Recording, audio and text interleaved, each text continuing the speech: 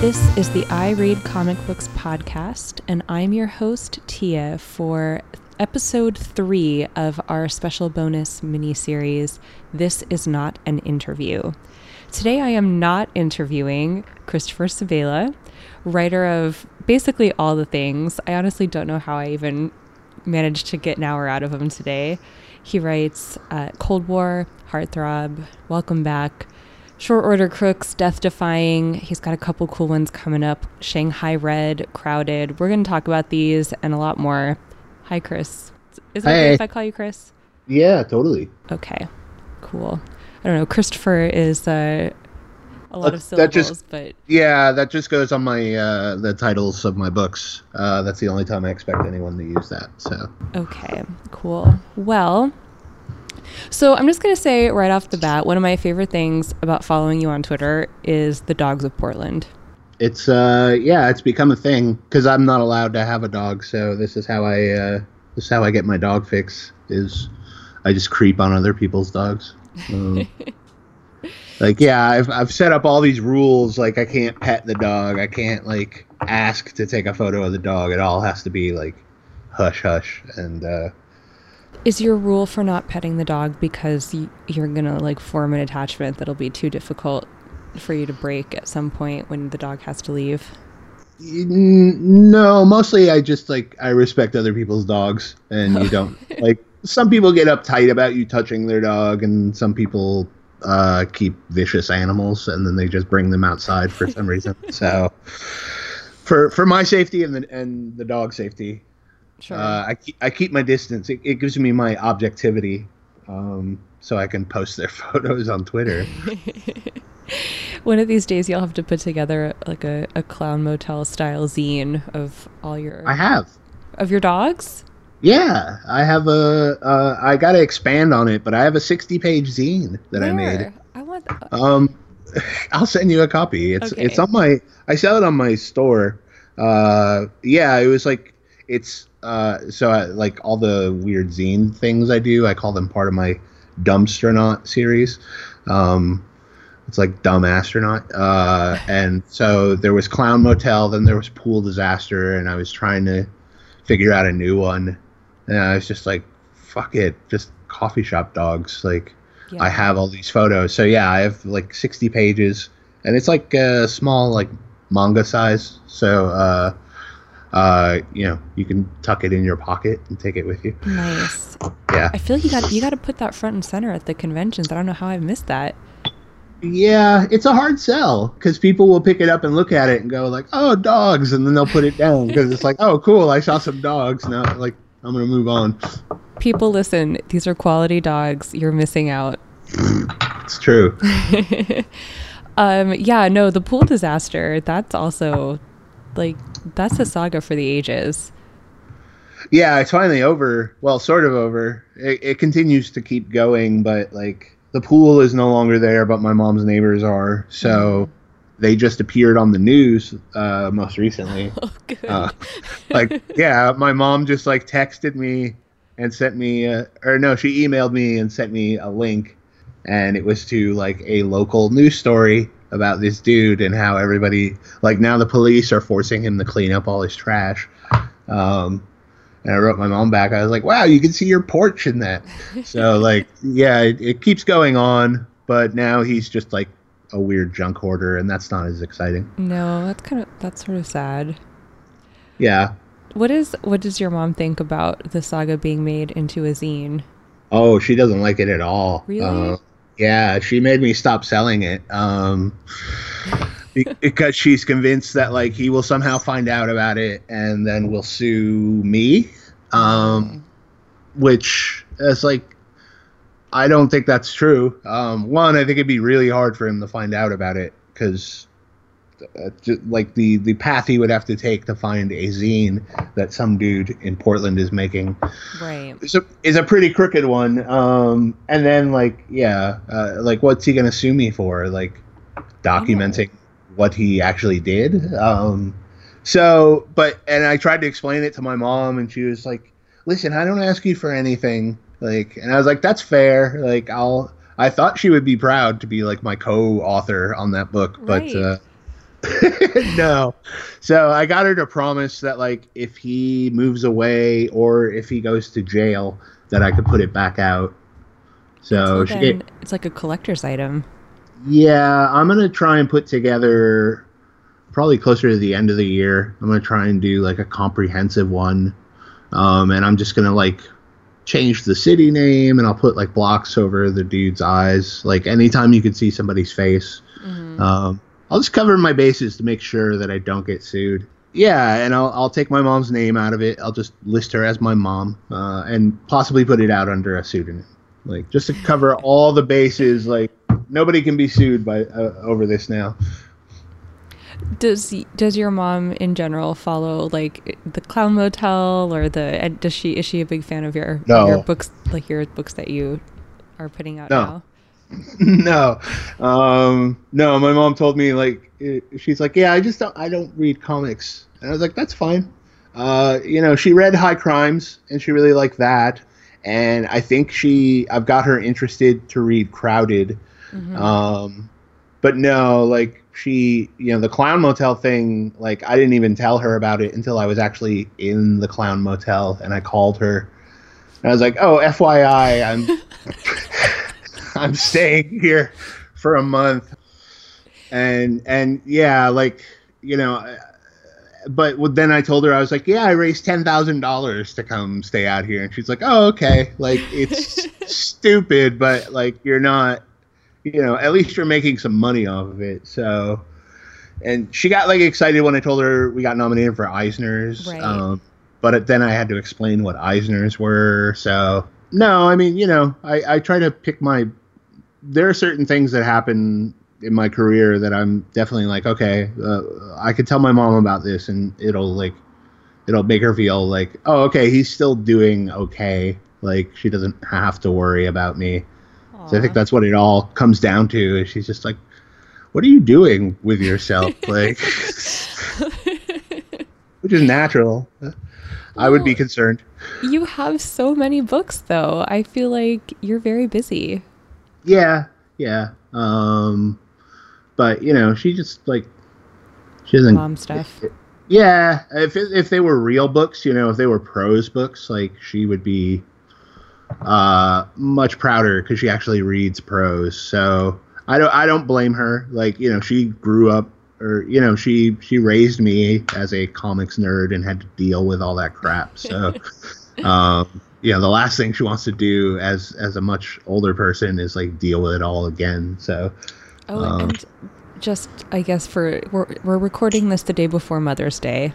This is going to come out probably at the end of May, but we're recording this the day before Mother's Day. So I don't know, all this mom stuff. I actually want to do an episode of our regular show, which is kind of like, it's almost like panel topics that we do every mm-hmm. week. And I really want to do like a how to get your mom into comics topic. And because, my mom, she read comics when she was a kid, and then she stopped for a long time, and she actually got a Bitch Planet tattoo with me. Like, she's into comics now. So, I feel like I could speak to getting moms back into comics as someone who did. Yeah, I support that. I don't know how to do it. Like, I've definitely, like I suggested my book Heartthrob to her. I was like, it takes place, in the late 70s and blah, blah. And she was like, no, that sounds good. So, I mean, yeah, I'm just, I figure she might get around to, she's retired now, so it's very possible that, like, she'll read some of them. I mean, I ended up, like, I keep sending her stuff, so she's got it, but on the, she also has a lot of TV shows to watch, though, so I don't think she's going to, like, run out of those anytime soon, well, so.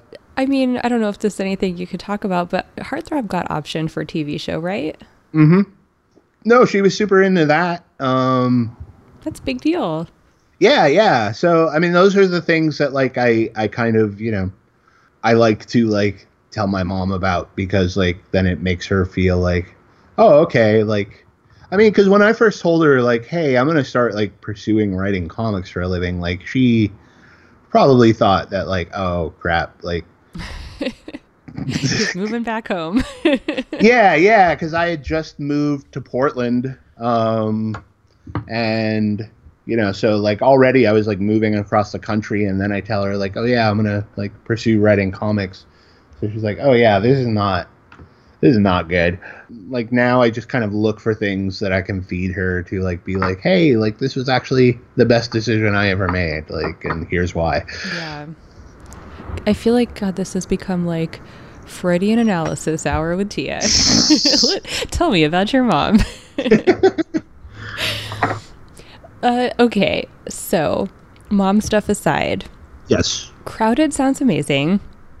Yeah, I'm super excited about that. Can you tell us kind of the elevator pitch for Crowded? Because I want to talk about it a little, but I don't know what we're like you want to talk about.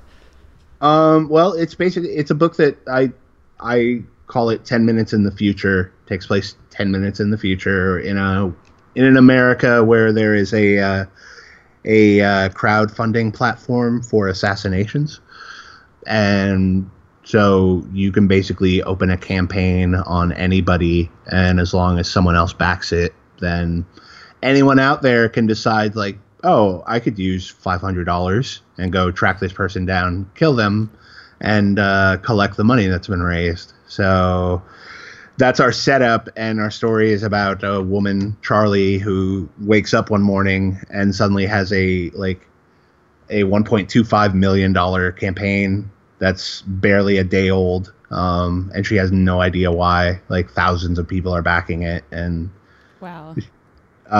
So everybody's trying to kill her, and she hires our other main character, Vita, from this Uber for bodyguards app called Defend. So yeah, it basically becomes like, them, Vita trying to keep Charlie alive while they're trying to figure out why everybody wants Charlie dead. So for the parameters of like the rules of the universe, did you just decide that it's legal to murder people? In this case, yeah. I mean, like, there's a certain point where I had to just be like, well, you have to accept this if you're going to read this book. Right. And I'm not going to turn it into, I'm not going to turn it into like the Star Wars trilogy where they just talk about trade routes and stuff. So I try to cover some ground as to why it's legal. I mean, mostly it's legal because they couldn't stop it. So now they basically bureaucratize it to death. So if you go out and like collect a campaign on somebody, you have to fill out like mountains of paperwork to submit to the police. And, if you screw up one thing on it, you're basically handing them a signed confession. And right. If you screw up one thing on it, then you get dragged through the ringer. So, then any money you might have raised now goes to your defense. And so there are rules to sort of regulate why everybody in the world isn't doing it.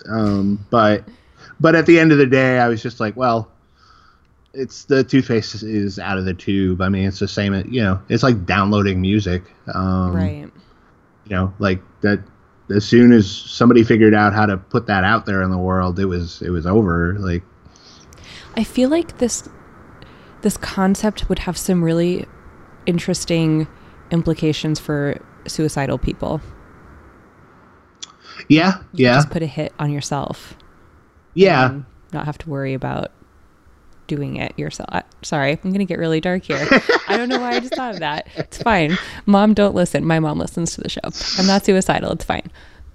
No, I mean, there's all sorts of, one of the big things that kind of was the inspiration for this was like the idea of this thing, not so much the actual mechanics of it, but like the idea of it becomes this looming threat.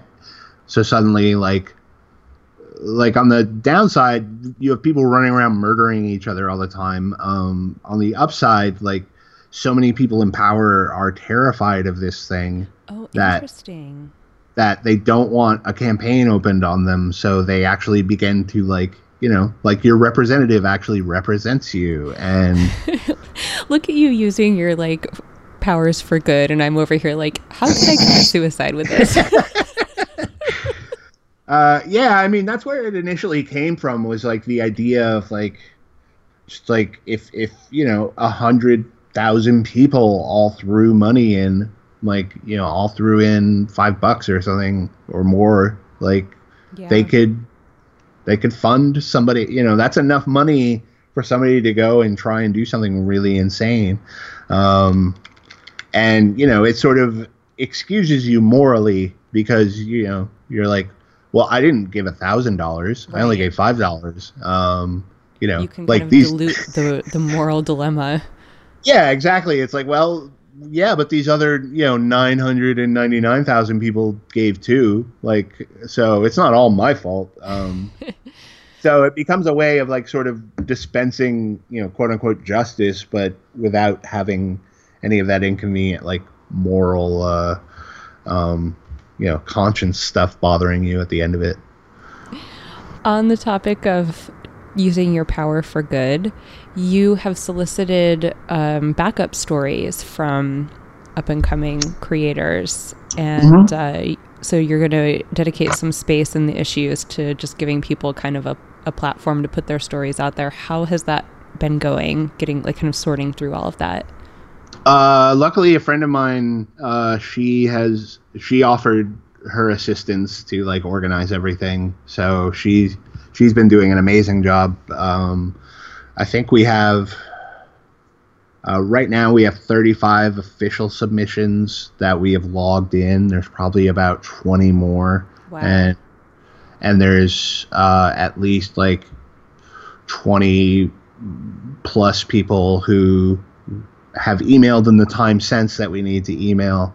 So there's a ton of them. So right now it's like we're just trying to get everything in order so we can start reading over the pitches and everything. It's a lot of work, like not my smartest idea, but luckily I'm not doing a lot of the work. So really it just comes down to reading these pitches and deciding which one we think would be cool as a backup. Yeah.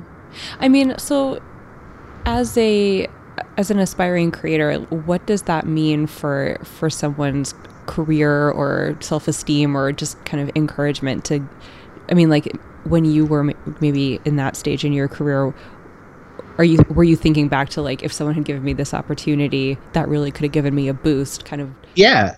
I mean, I it was a very specific example that, it was in 2012. I had like just done Emerald City and it was a disaster for me. Like I was walking around with like my trades of Screamland, my first book, and giving them to editors, and like nobody cared, and I was just having a bad time, and I had nothing else. I had stuff lined up, but it was so far down the road that I was like, well, I don't know, and maybe I'm not gonna break into comics. So after that, my buddy Joe Keating and I went out, and he was just starting up a book at Image called Hell Yeah. And he was like, I was thinking about doing backups in this. So if you wanted to do like a 12-page story and we just run it in like 3 parts. And I was like, yeah, that'd be amazing. And like race to go like find an artist and get started on it. And it, it never came out. I think the book actually stopped coming out, but also we never finished our part of it. So, it never came to fruition, but just like the fact of like having that as a motivator for me was really huge. And that, somebody was, like giving me that shot. Like, so I feel like Crowded is a book that's going to do pretty well. And I'd like to extend that platform to other people. I mean, especially people who just like you normally don't read stuff from in comics. Honestly, I think the way that I discover new things to read at this point is I guess tacit recommendations from creators I already trust, like anthologies that people put together, or people who will be a guest artist on an an issue of a book that I already read or backup, things like that. I do think that a lot of creators have like a brand almost, or like you kind of just know like, oh, we kind of have the same taste, or I trust this person. So if you're saying that it's good, I'm going to check it out. So it's, right. That's a good way, I think, to discover new things and to get your work out there if you're a creator. Yeah. And I think for a creator, like just being able to say like, hey, like I have a backup out, from Image Comics today. Yeah. Is just like, amongst your circle, like that's a big thing. So I just wanted to give somebody that thing that like I was offered. And hopefully like we can actually take it all the way to completion. But yeah, I mean, I feel like so much of, comics is such a small industry and everybody knows everybody. And there is a tendency of like, and I get it, I've felt it myself of like, once you get in there, it's like, well, I'm in, like, see ya, everybody else. And, I feel that constantly, like that sort of worry, but, it's at the end of the day, I wouldn't be in comics without people helping me. And if this is like the least I can do to like give a voice to people who are out there struggling and wondering if this is something they even want to do, like that's, I don't know, like it wouldn't, I'm trying to like, at least in my own little backyard, trying to build a better industry. So that feels like a good way to do it, to devote some of our space to creators who otherwise wouldn't get a space. Well, I am very I'm looking forward to see what ends up in the backup stories with that. Me too. Your other book that's coming out, I think in the end of June, Shanghai Red, right? End of June, yeah. June 20th. June 20th. This book looks so... it's set in the 19th century, right? And yeah, in the like mid 1890s. Okay. I hope I don't get your pitch wrong. So it's about a woman who is like going back to Portland to seek revenge on these people who had set her on this course. That can you elaborate on my terrible summation of your pitch? Yeah, I mean, there's the term Shanghaiing now means to like take over something, but like Shanghaiing used to be a practice where sailors would get either like tricked or physically dragged onto boats and have their signatures forged. And then, like they'd wake up and they're in the, heading out to sea. And the way the laws were was like, you could do anything to a sailor that was on your boat, but a sailor could never like jump, like leave in the middle of their contract. That was like, they'd immediately get thrown into prison. So like our story is about this woman who ends up getting shanghaied and who has basically spent 2 years on this boat hiding as a man because she's been living her life sort of dressing up as a man in order to get the kind of work she thinks she deserves, which elevates her and makes her happier, but then by the same token also sets her up to get shanghaied. Right. So yeah, I mean, our book opens with her basically like going after all the sailors on the boat and then turning the boat around and heading back to Portland to track down every person who is responsible for putting her on that boat, and also to get back to her family who is still back there and who have no idea what happened to her. So it's, I mean, it feels like it might be my most serious book to this point. Like it's very, I don't know. It's not like any other book I've done. It's also like very violent because it's a revenge book at its heart. But, we also wanted it to make it about more than that. So, I mean, it's also about like families and especially about identity with Red trying to, deal with these sort of two sides of herself because like, the whole like male side of herself like becomes a thing that she is both like she really likes, but is also like has a lot of blame for it, for her being where she is now. So yeah, it's a lot of like, it's hard to sum up, basically. Is that, I mean, gender identity in the late 19th century, obviously people didn't have the same language and scripts and sort of ideas about it as we do now. But obviously, you know, trans people and genderqueer people, and like they existed, if they didn't have the same words for it. So are you going to look at any of that in the book as things progress? Because it sounds like that's kind of a part of her identity that's going to be really in the forefront. Yeah, I mean, we definitely deal with it. You know, a lot of it is about gender identity and, you know, sort of figuring out that stuff. You know, I am not a trans person, so I did not want to do a book about a trans person. Like, that certainly can be taken from this, like, but I didn't want to make it explicit. I mean, a lot of this was derived basically from my own stuff of, like, you know, trying to figure out where I fit on the spectrum and, you know, sort of having that questioning. And it felt like this was a good way to kind of explore that.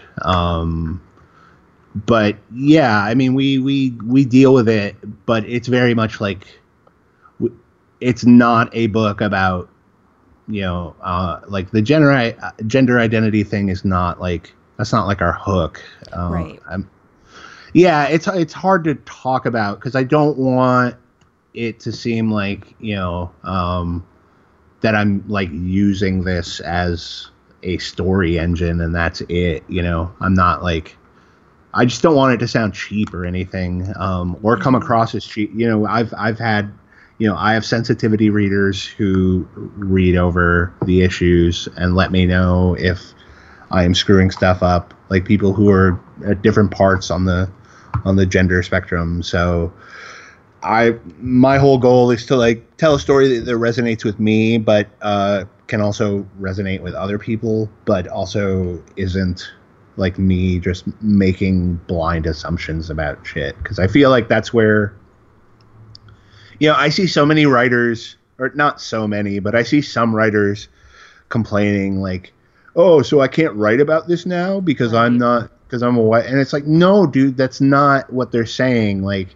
you can write about this, but one, be prepared to get called on your shit when you mess it up. And two, be prepared to like do the work and make it mean something. Like this, you know, somebody's life isn't like your fictional hook that you're just going to like use and then walk away from.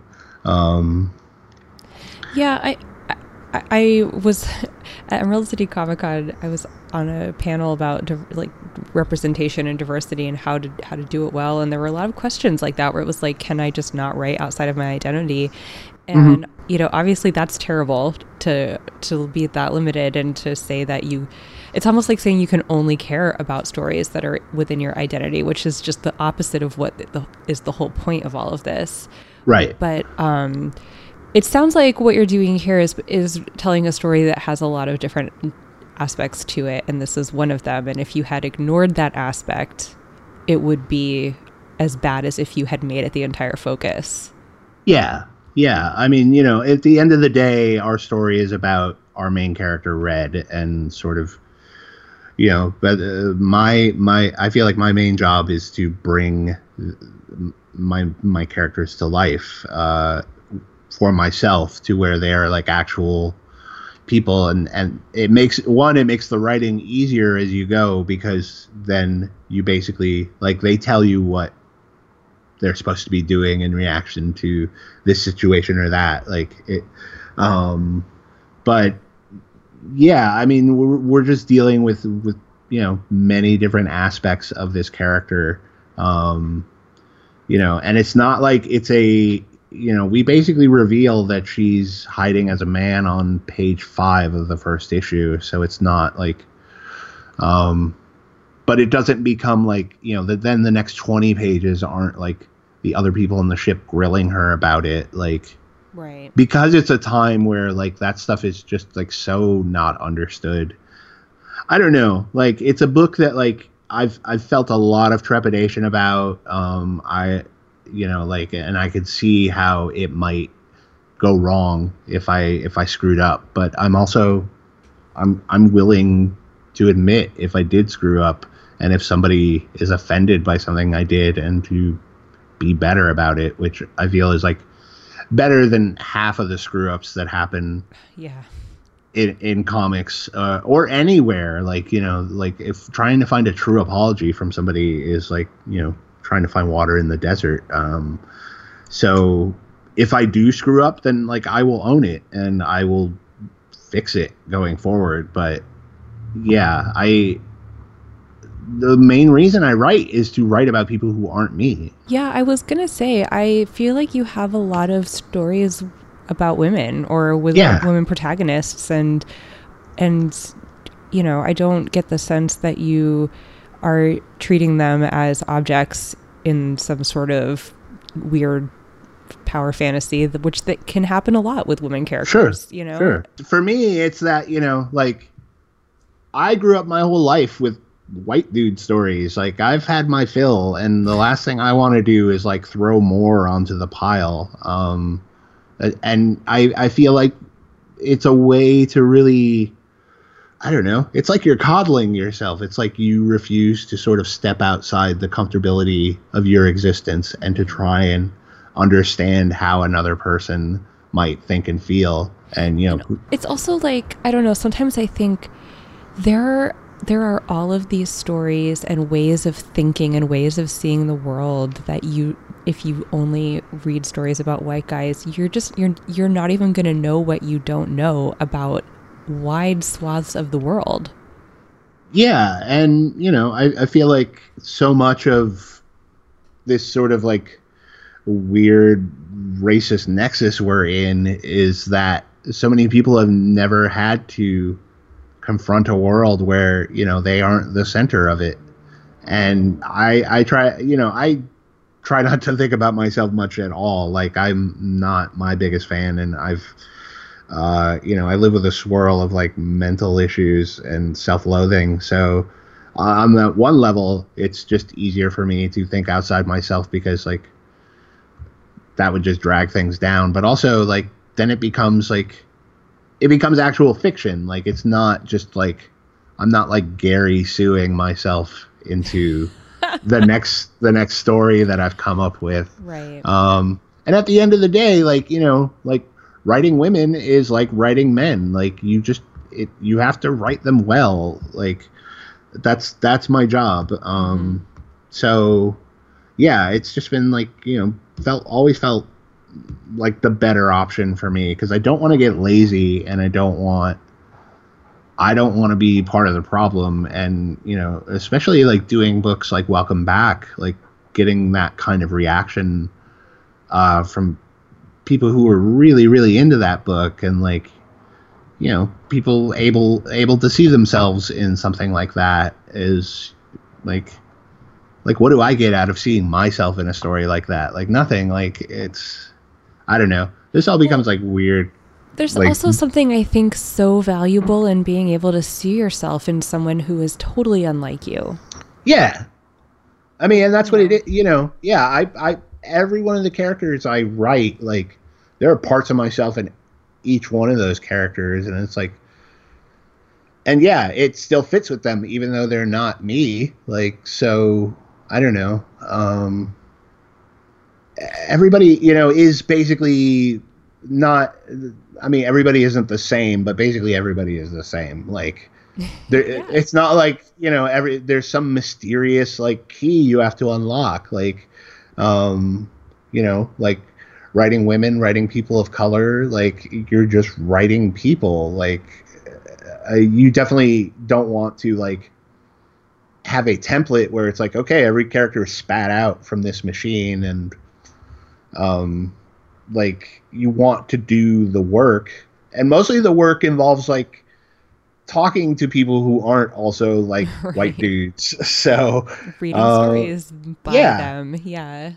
Yeah. And just like expanding your horizons. And, you know, like I feel privileged that I'm able to write for a living, and like the fact that like I can do it that I can get books out there that like, you know, maybe 20 years ago would never exist. I mean, I want to take full advantage of that, you know, and I want to do like stories with queer protagonists and people of color and just basically people who aren't me, because I live with myself all the time and I'm kind of tired of it. So like this fiction is for me.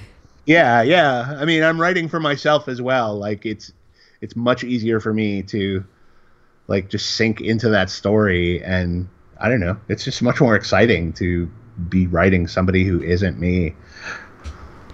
I feel like in most of your books there's a lot of like, even in books that are, I would consider Heartthrob to be like a more lighthearted version, but there's like a lot of death and danger in your books. Yes. And everyone experiences death and danger at some point in their lives. That's pretty universal. Something that I noticed, and when you were talking about Shanghai Red, I was like, wow, it's even in these books that are upcoming, like having a body is a problem. Yes. Yeah. It's a problem. And I mean, so if you look, it's like in Heartthrob, she has the heart transplant, and Welcome Back, there's the reincarnation, you know, in Cold War, there's like the heads and the, you know, being frozen and coming back. And in Shanghai Red, you know, she's like dealing with these gender issues. In Crowded, you could literally be sniped at any minute and you wouldn't even know it. It's like, yep. I don't know, is this something that you've like worked out as a theme, or is it just kind of coming out? No. Yeah, I just like, and I noticed like a long time ago that like this was apparently a theme of mine. So I certainly don't try to keep stuff on theme. It's just I don't know. You know, I grew up a dark kid who watched horror movies all the time. And, you know, when the internet was invented, then I was like, you know, one of the first people on Rotten.com, like watching the most disgusting crap that they could post on the internet. You know, and like, I guess it's an outlet for me. You know, like I like violent video games too. So, I mean, yeah. And I mean, ultimately, I think death is just like a really interesting subject, because there's, you know, all we know is that it literally happens to everybody, and we have no idea what happens after it. And like, people will try to offer clues, but like nobody has any idea. So it feels like this sort of, you know, you could say whatever you want about it and nobody can come up and say, oh, that's not true. So you could say like, yeah, reincarnation totally exists and there's a secret war going on, and like, prove me wrong. Like, but I don't know, like being corporeal is literally like day to day my biggest problem. Yeah, no, I would totally be into like being a brain in a jar. Or just like a mist, maybe like a mist of some kind would be good. Good. Yeah. No, I mean, yeah, bodies are a problem, and you know, there's so much about being alive that's a pain in the ass. But yeah, the worst thing in the world to me is like, this is so dumb. It annoys me that you get hungry and then you eat, and you have to like decide what to eat and get the things and make it and feed yourself and then clean up afterwards, and then you're hungry again like 6 hours later. Like, what is that? Maybe you should do less. Like a sloth. Yeah, like if you ate that food and then just immediately like laid down, it would take you much longer to get hungry. So consider that. There's just like such, the banality of having a body just is like the heaping insult upon the injury of being alive. Yeah, no, it all kind of sucks to some degree. You know, having to pay bills and having to, you know, all the garbage that comes with like being alive is like, I mean, I still love it though. Like, it's certainly better than the alternative. So, the death is just like, it feels like an open wall of possibility. Yeah. Which is not, I think, how you're supposed to look at it. But I think that having that perspective for me, like, keeps me from freaking out about it. Like, Yeah. And I don't really worry about it. Like, I know it's out there and it will show up for me at some point, but, you know, it's like, I also feel like I've been coaching myself to be like, hey, maybe it'll be like a really interesting adventure on the other side of it. Like no need to be so afraid. I get that. It's, I don't know, there's a very relaxed attitude about that I feel like I pick up in a lot of your books, because they're like just off of reality. It's not super high fantasy where you're just like, you know, creating this entirely new set of rules for the universe. It's like, what if this one thing was a little bit different? Yeah. I mean, I don't like fantasy as a rule. I'm not opposed to like big world building stuff, but fantasy especially is just like, that stuff puts me to sleep. So, yeah, I don't know. I like introducing variables that will, like, you know, let's see, you know, especially with like Crowded, you know, we're not trying to make a relevant book there, but like the more that we worked on it and the more the news cycle kept evolving, it was like, oh crap, like I don't think we're far off from some of this stuff.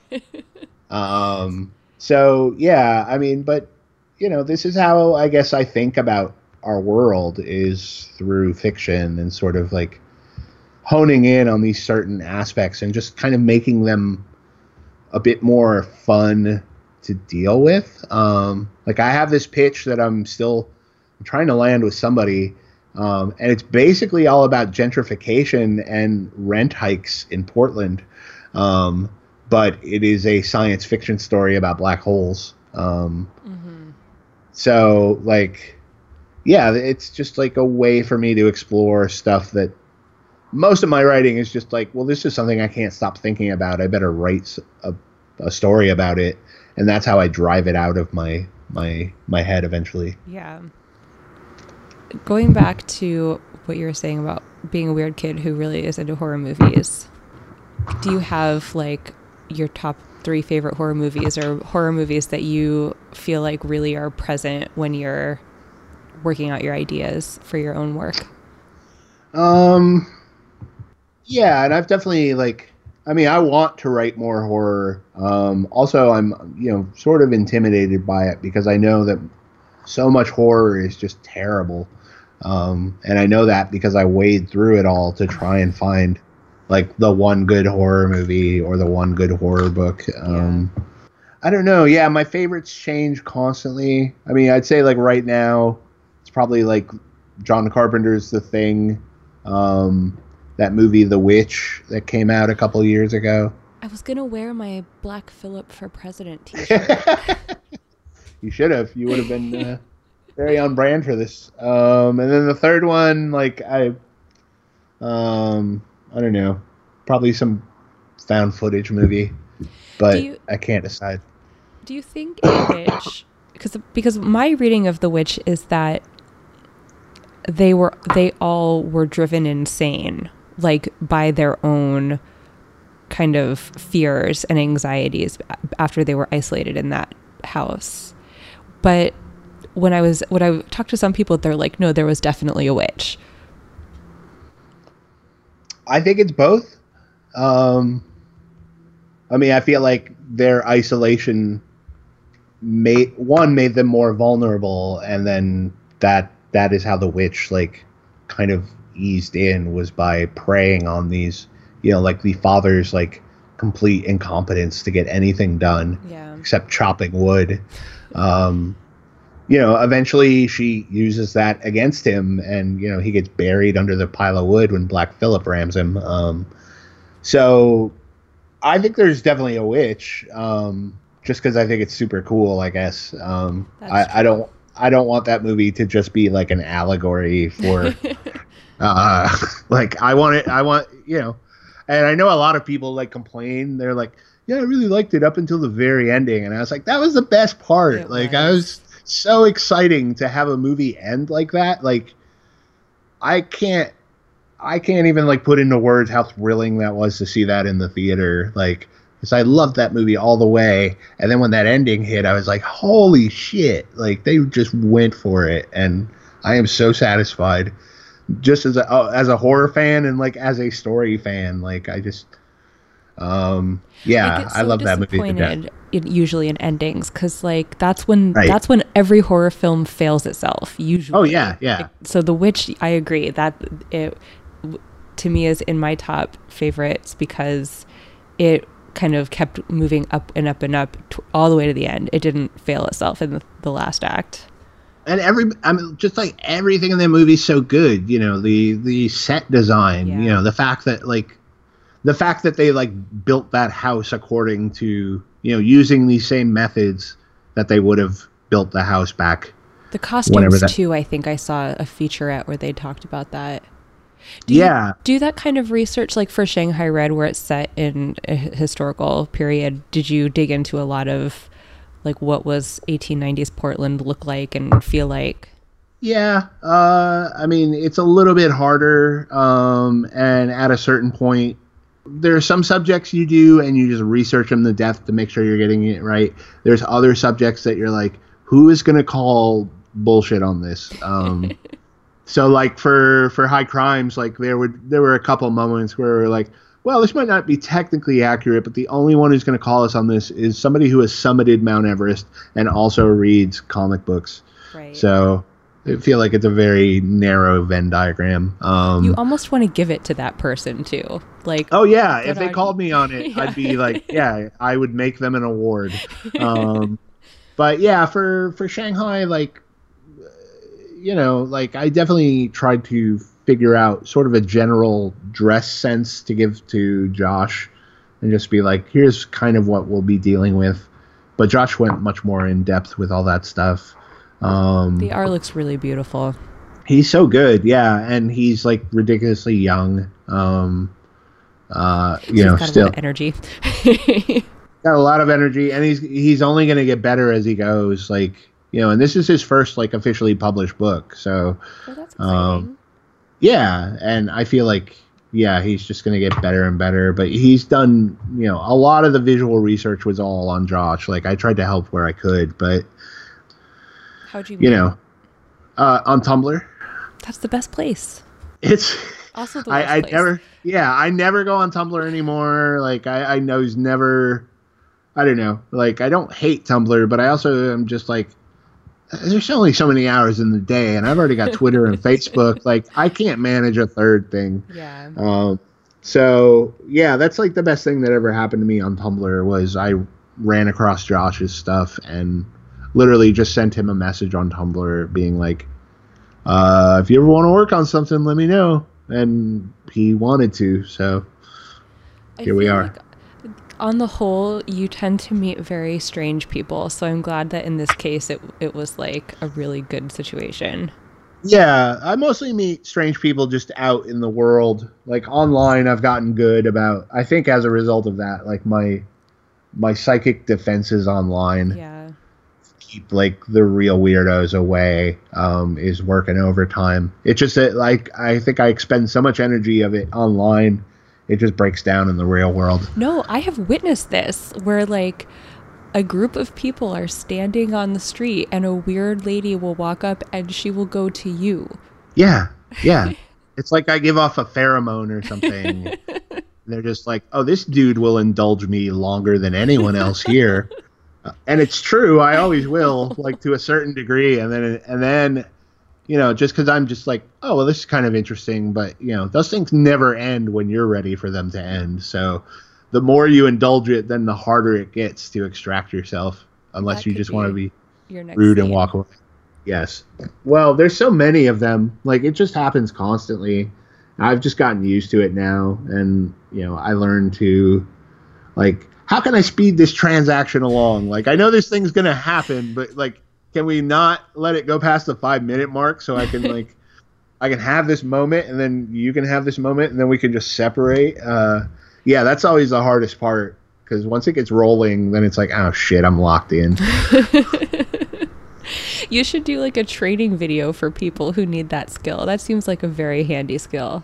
It's the worst skill ever. Like, I've gotten nothing from it. Just like, except, you know, my time wasted and, you know, people like offering me stuff I would never take from strangers, like drugs and stuff. Like, literally yesterday, I was walking home from the grocery store, and a dude like had my headphones on. Dude stopped me just to say like, "Hey, do you smoke weed?" And I was like, "Yeah." And he's like, "Do you got a pipe?"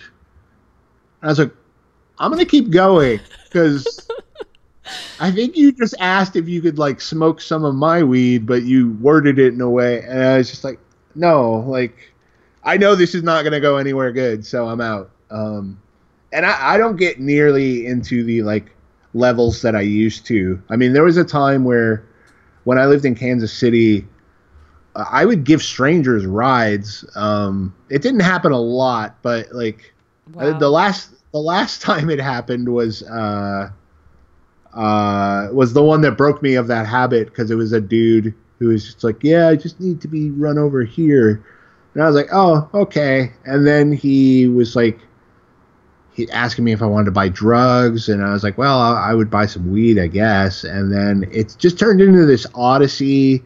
And then I was like, "Listen, I actually don't want any drugs. I just want to get you wherever you're going." Because at this point it was like 2 a.m. So I was like, "Yeah, I'm good. Like we can." And yeah, it ended with him like he was pretending to put weed in this bag that was in my back seat that had a candy bar in it. And he stole the candy bar, and he didn't put weed in there. Oh, that like, fucker. So I was like, great, I gave this asshole a ride, like, and he steals my candy bar. And that's definitely the kind of thing where, like, if someone told me that story, I would be like, that would happen to Chris Sabila. Yeah. I mean, I've just been lucky that, like, none of these things has gone wrong on me. Which, we don't want you to end up on like the last podcast on the left as a as a grisly murder victim. Oh God, it's like, what's that movie? There's something about Mary when he picks up the hitchhiker, the 7-minute abs guy. Don't be that guy. Don't get murdered by the 7-minute abs guy. Yeah, I've never picked up a hitchhiker. I really want to, but like I can only see that going wrong, so I always resist. But I know there will come a time in my life where I'm just not going to be able to hold out anymore. I think we'd all like to know how your books end, and would like you to keep writing more and just generally be well and sure. and not murdered. That's why I haven't picked up. I'm looking for the right hitchhiker. The one who screams like, "I'm totally not going to murder you." If you're listening and you need to be given a ride somewhere, you know what to do. I don't have a car anymore, so this is a down the road offer. But ride.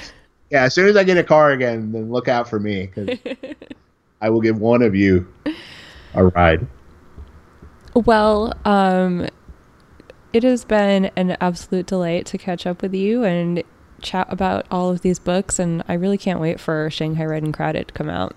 Yeah, I can send you some previews if you want to see them. That would be awesome. And the next time you see me, also remind me to pick up a dog zine from you. Yeah, I will. I got to get more of them printed. I think I'm going to expand it a little bit because now I have more dog photos. Yeah. Do you have any cats? My cat likes to go for walks on her harness. She didn't make an appearance today, but she loves to go for walks. There are a couple cats that are in the zine. Like the all night coffee shop I used to go to, there were at least 2 occasions. Well, there was one occasion where somebody brought their cat on a leash. Mm-hmm. The cat was super not into it.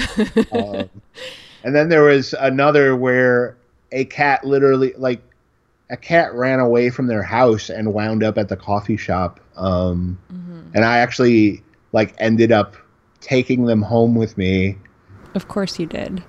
Well, it was a super affectionate cat, and it was all over me, and I was like, well, this is clearly somebody's cat. So I went on Craigslist and I found somebody who was like, yeah, this is the cat that's missing. And I was like, this is the cat. But they didn't have a phone number, so I just emailed them. And I was like, hey, I have your cat. I guess I'm going to take them home with me, so just let me know. And then, so I was just this cat in my room. And when I woke up, he had left me a number and stuff. So, well, you're like, reuniting the cat and his owner. That's very sweet. Yeah, like some of the, like the weirdos who come at me are animals, and they're good, and I try to, yeah. That's the only time I've ever reunited a lost pet with their owner, but that cat appears in the zine. There's also a horse standing outside of a weed dispensary. Wow. Yeah, wow. So not just dogs, mostly dogs, but we do take breaks for other species. Well, if you want to check out Chris's zines, and also he posts a lot of these pictures, where can people find you on Twitter? I'm at xtop, XTOP. And I assume people can also stay updated on your books when they're coming out, what's new, etc., where to buy them. That's the best place. I mean, I have a website that I try to keep updated with my books and stuff, if nothing else. So that's just ChristopherSabella.com, but I'm also very lazy about it. So sometimes I just throw a cover up. But it's a way to occasionally see covers that nobody else has seen. So have I been saying your name wrong? Yeah, but not horribly wrong. I'm sorry. People say my name wrong all the time. I don't even correct people anymore. It's like, as long as you're not like completely mangling it, I just go, like, I have friends who I've known for like 15 years who still mispronounce my name. So it's just like, it's what happens when you have when you have a name that isn't like when you have that many vowels in a name, it's going to throw people off. Yeah. So I just roll with it now. Well, thank you so much for taking an hour to chat with me. Yeah, anytime. This was fun. Yeah. I can't wait to see some of this stuff. I can hook you up.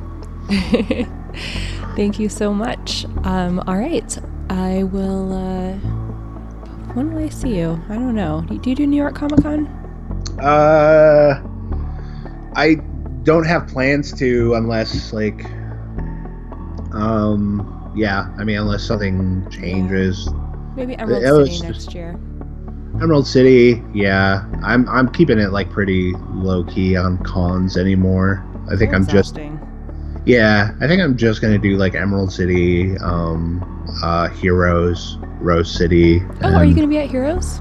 Yeah. Oh, well, I will see you there. Okay, yeah, cool. I will totally be there. All right. Well, until then. Yes, it was good to chat again. You too. All right. Take care. Bye. Bye.